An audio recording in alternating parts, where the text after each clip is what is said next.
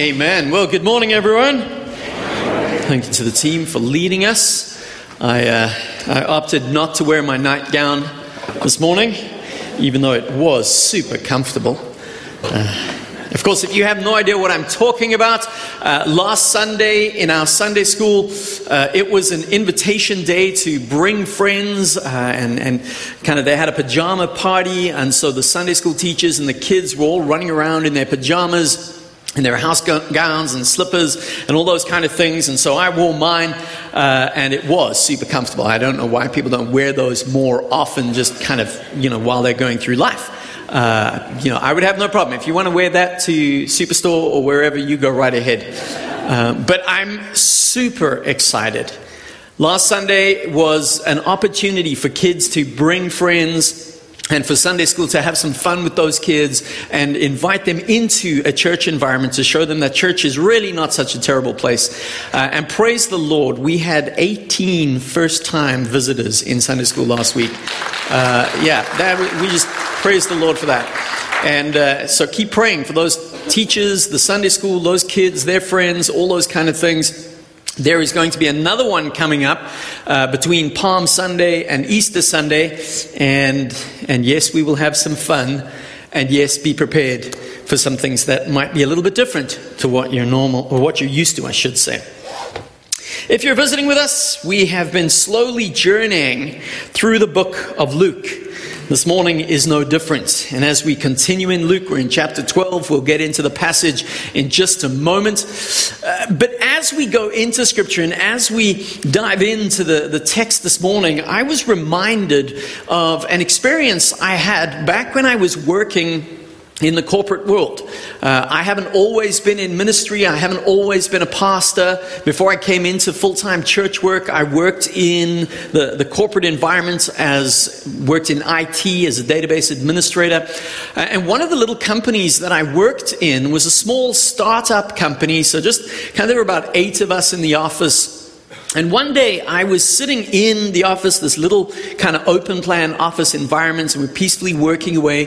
And this guy walked in off the street, and he wanted to speak to somebody in charge. He was looking for a job. He didn't have any work. He wanted to, he didn't even know what we did. He was just looking for work, and he was basically going door to door through every company down that street in the hopes of finding some work. So he comes in and he wants to speak to the boss.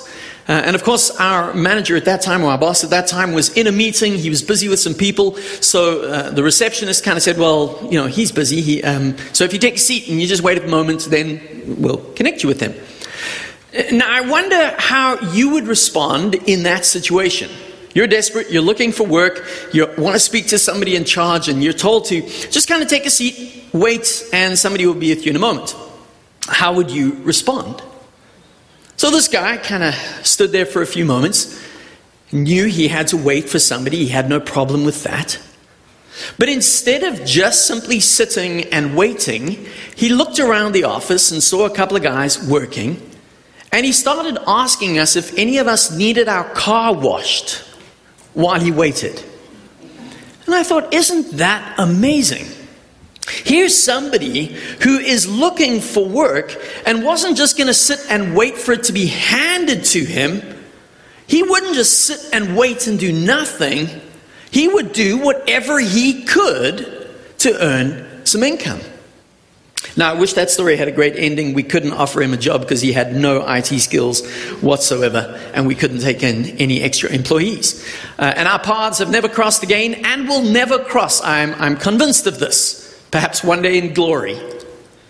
But that illustration sticks with me. Rather than simply sit and wait, hoping that somebody would give him something, this individual, this guy, decided, I can do something while I wait.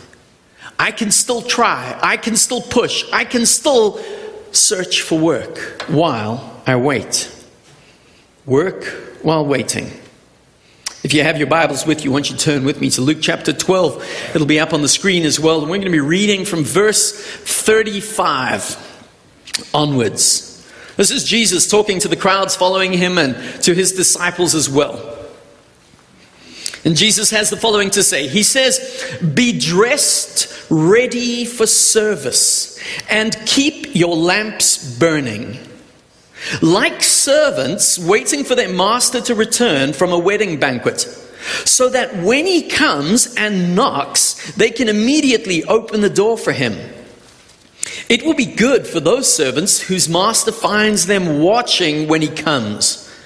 Truly, I tell you, he will dress himself to serve, will have them recline at the table, and will come and wait on them. It will be good for those servants whose master finds them ready, even if he comes in the middle of the night or toward daybreak. But understand this. If the owner of the house had known at what hour the thief was coming, he would not have let his house be broken into. You also must be ready, because the Son of Man will come at an hour when you do not expect him." Now, Peter asked, "Lord, are you telling this parable to us or to everyone?" The Lord answered, "Who then is the faithful and wise manager whom the master puts in charge of his servants to give them their food allowance at the proper time? It will be good for that servant whom the master finds doing so when he returns. Truly, I tell you, he will put him in charge of all his possessions. But suppose the servant says to himself, 'My master is taking a long time in coming,' and he then begins to beat the other servants, both men and women, and to eat and drink and get drunk. The master of that servant will come on a day when he does not expect him, and in an hour he is not aware of. He will cut him to pieces and assign him a place with the unbelievers. The servant who knows his master's will and does not get ready or does not do what the master wants will be beaten with many blows. But the one who does not know and does things deserving punishment will be beaten with few blows. From everyone who has been given much, much will be demanded. And from the one who has been entrusted with much, much more will be asked." Now, before we really get into this passage, before we really try and make sense of what Jesus is saying, we do need to go back to the beginning. Why did Jesus come? Why did the Godhead, our triune, eternally existing God of Father, Son, and Spirit, why did God condescend to come to earth? And to, in a sense, break the unity of that Trinity. Why did Jesus come? Well, the gospel writers make that clear from the beginning of each of the gospels. Jesus came, in fact, when we looked at this in Luke chapter 3 and 4 a good couple of months ago, Jesus begins his ministry by reading from the prophet Isaiah. And he quotes the passage, "The Spirit of the Lord is upon me, and he has anointed me to preach good news, to proclaim the year of the Lord's favor, to set the captives free." John, when he introduces his gospel and begins it in chapter 1, and he speaks about God or Jesus being the Word, he says, "In the beginning was the Word, and the Word was with God, and the Word was God." And later on in chapter 1, he says, "The Word took on flesh and dwelt among us." Yet we didn't realize who he was. Matthew and Mark both talk about the beginning of the gospel, how Jesus begins by preaching, "Repent, the kingdom of God is at hand." And so as we start to grapple with this question of why did Jesus come, the gospel writers make it clear. Jesus came to set captives free. Jesus came to redeem humanity. God came to take what we could not do. And the punishment that we needed to bear, he bore, so as to reconcile us to God. So Jesus came to restore life. Jesus came to give us life. Paul summarizes the gospel occasionally in his writings. And when he writes to the church in Corinth in 1 Corinthians chapter 15, he says, "For what I received, I passed on to you as of first importance, that Christ died for our sins according to the Scriptures, that he was buried, that he was raised on the third day according to the Scriptures." Why did Jesus come? Jesus came to die for our sin. Jesus came to reconcile us to our Heavenly Father. Jesus came so that we might live forever in the presence of God. Of course, that then leads to the following question that Jesus is starting to allude to in this morning's passage. Why would he be coming again? Why would Jesus now return to earth? Well, he's coming to inaugurate his eternal kingdom, to call us home, to be with him, to be with him in paradise. And so in today's text, as we begin in verse 35, and Jesus tells the story, and Jesus says, be dressed, ready for service, like servants waiting for their master, so that when he comes, they will open up. And Jesus says three things in those few verses. Be ready, like servants who will receive from their master.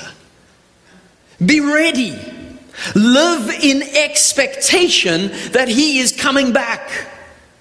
I'm sure many of you have had that experience when your children were little or young. And you would get home, and as you come in through the front door, I know I had this experience with my kids. I would open the door, and before I've even finished saying that I'm home, they would be running down the passageway, Daddy! And they would come and latch onto me. Because they had expectation. Dad is coming home. He's here. Yes, they did their thing and whatever was taking place. But they knew Dad's coming home. We're waiting for that moment. And if Dad's taking a while, Mom, where's Dad? Where's he? Live with expectation. Be ready. And Jesus says, it's easy for us to think, well, Jesus isn't coming back. You know, he was here 2,000 years ago. It just doesn't look like he's coming back. So, you know what? I'm not going to live like that. Jesus says, be ready. Be ready. He's not delaying because he doesn't want to come back. God is patient, not wanting anyone to perish. God gives us time, and God invites and instructs his disciples, go and proclaim, go and preach, so that others might be ready for my return. Be ready, but be ready like servants. Servants who serve the King of Kings. Can I remind you, friends, you're not here to be served. Life isn't about you, no matter what those beauty makeup adverts tell you. We're not here to be served. We're here to serve others. We're here to give our lives in service to those in need. And it almost doesn't matter where. For some of us, we might end up serving in church in some way, whether it's in Sunday school, on worship, or in a mission field. But many of us, the place we serve is right at home. We serve our families. We serve our community. We serve our neighbors. If you're in a corporate environment or an office environment, you serve your colleagues. Jesus says, be ready like servants. Therefore, serve. Put a serving towel over your wrist and serve. And Jesus tells the parable in Matthew 25, and he finishes that parable off of the faithful servant doing what was entrusted to him. And Jesus says, his master replied, well done, good and faithful servants. You have been faithful with a few things. I will put you in charge with many things. Come and share in your master's happiness. The writer to Hebrews, in Hebrews chapter 4, speaks about entering into eternal rest. Entering into that Sabbath rest with God as a reward for our faithful service. Be ready as servants. And as he talks about that, those who receive from the master, he gives an illustration. And the illustration highlights the fact that we don't know when Jesus will come back. So be ready. You know, I had an interesting experience. This is a true story. You're not going to believe me, but it's a completely true story. I was about 10 or 11 years old, and my parents owned a school. Now, I know that kind of just straight up sounds a little bit weird. It was a small private school that was used as a feeder school for a number of what we would call private schools in the area. And as a feeder school, it started from pretty much kindergarten age. So there were 4-year-old kids up to about grade 1 or 2, somewhere around there. And it was the cutest thing because they all wore uniforms. You imagine a class full of 4-year-olds running around with a little blazer. It was just awesome. But so they owned the school, which was in quite an old kind of mansion building. You know, it was this Cape Dutch big style thing. You can Google what that looks like. This huge mansion. And so my room was kind of right out in the back. Because, of course, it's a school. It's not a house, it's a school. And so I shared a room with my brother out in the back of the house, and my parents were on the other side, which we were fine with, because then they didn't hear the noise of what my brother and I were getting up to late at night. But one night, we're in bed, we're asleep, house is in darkness. And about the middle of the night, my bedroom light goes on. And there's a random dude in the doorway. And he clearly shouldn't be there. This ain't his house. But I'm a helpful kind of guy. And he started asking because he was looking for a box. Because he had seen a TV in one of the other rooms and he wanted a box to put the TV in so he could take the TV. And being the helpful kind of guy that I am, I explained to him where he would find the garage. And there are a couple of boxes in the garage. And there we go. Now, thankfully, while this interchange was taking place, my older brother had the presence of mind to go, I should probably call my dad. And he ducked out behind the guy and took off and called my dad. And my dad came through. And by the time my dad came through, I was fast asleep. And this guy was nowhere to be found. Now, thankfully, we had some people who lived on the premises involved in the school environment. So my dad went and called one of the guys, and they went and tried to find. And eventually, out the back, quite close to the garage, they found this guy. He was completely drunk and high. And somehow he had found an opening into the school by one of the kind of door areas that maybe hadn't been locked. And he was just wandering through the school. He had no idea where he even was.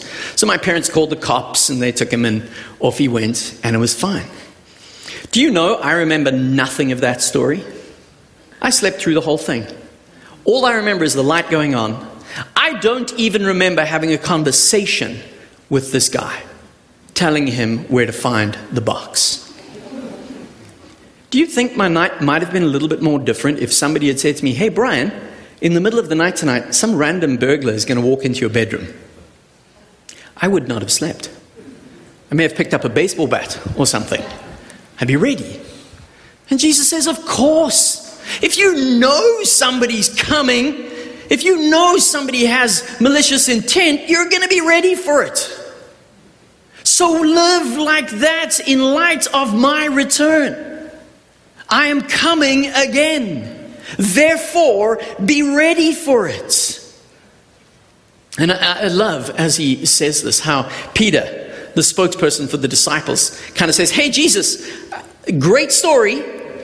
Is this for us or for the crowds? And I love Jesus' answer, because Jesus' answer is simply yes. And in true Jesus fashion, he answers again with an illustration. And he talks about the manager who's been entrusted. And again, this was normal for that culture of that day. One of the master's servants would be appointed to oversee the master's possessions and belongings and home and everything that was under his roof. And so a servant is appointed as the manager while the master goes away.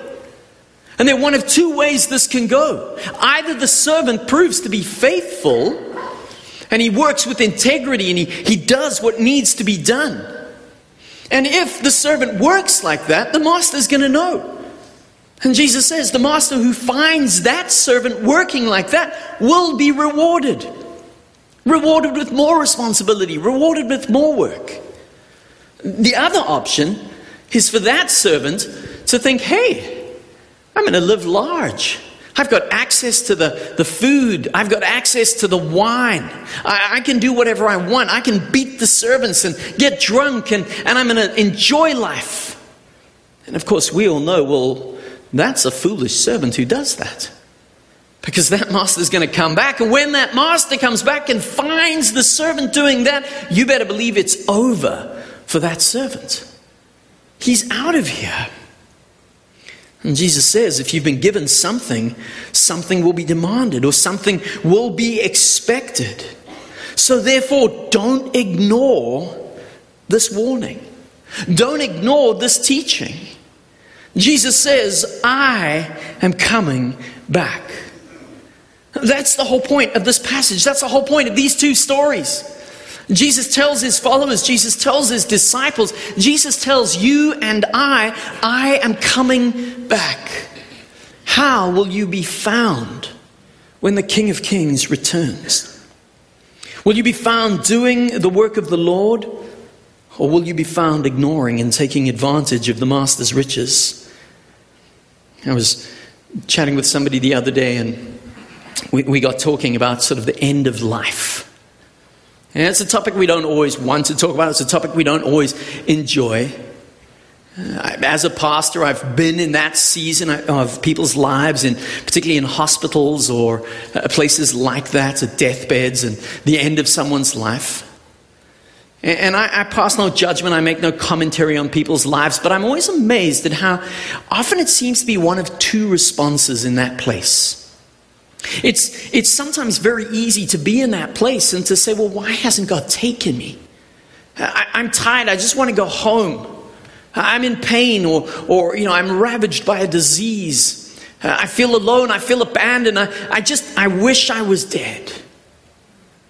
But then on the other side, there are those who are kind of, they have this view of, well, I'm not dead yet. I can still do stuff.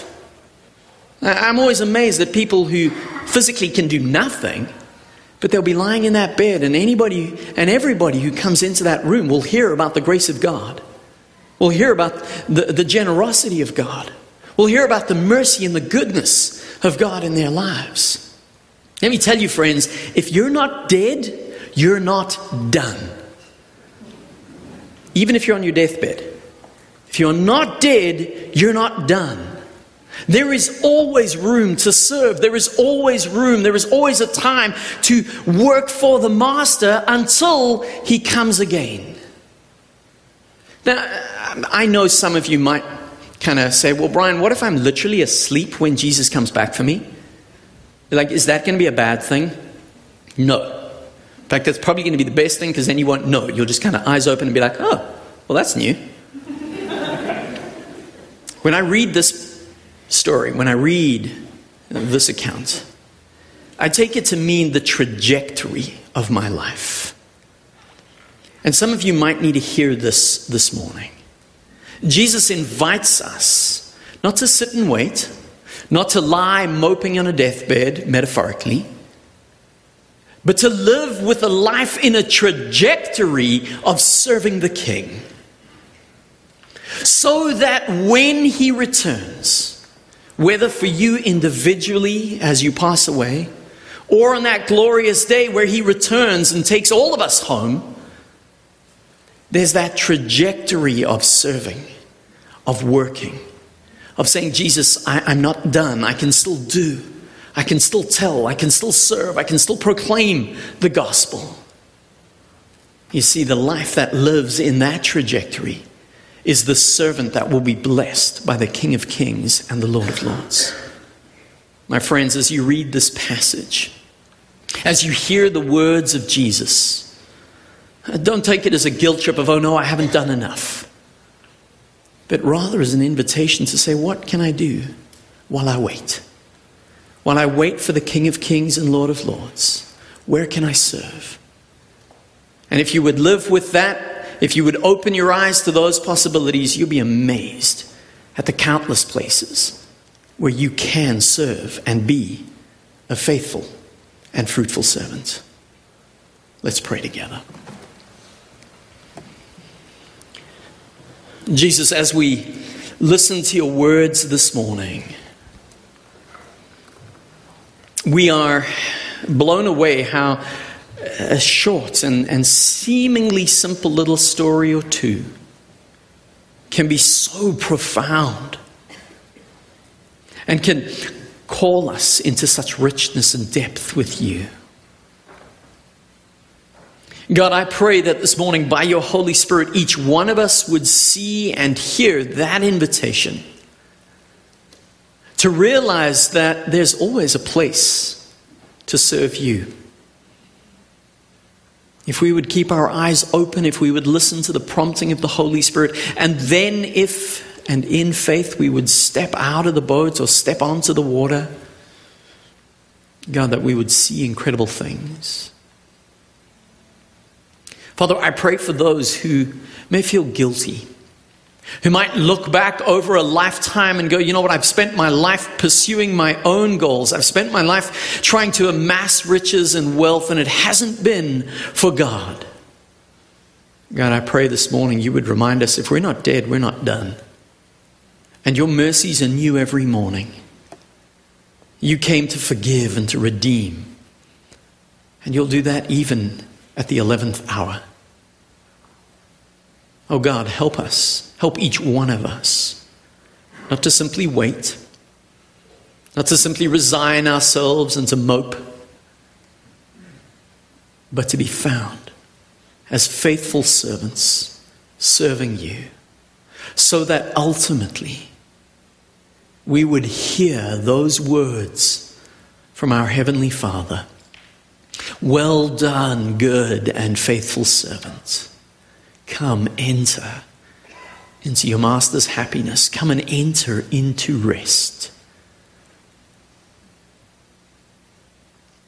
Oh, Jesus, be glorified as we serve you. In your name we pray. Amen.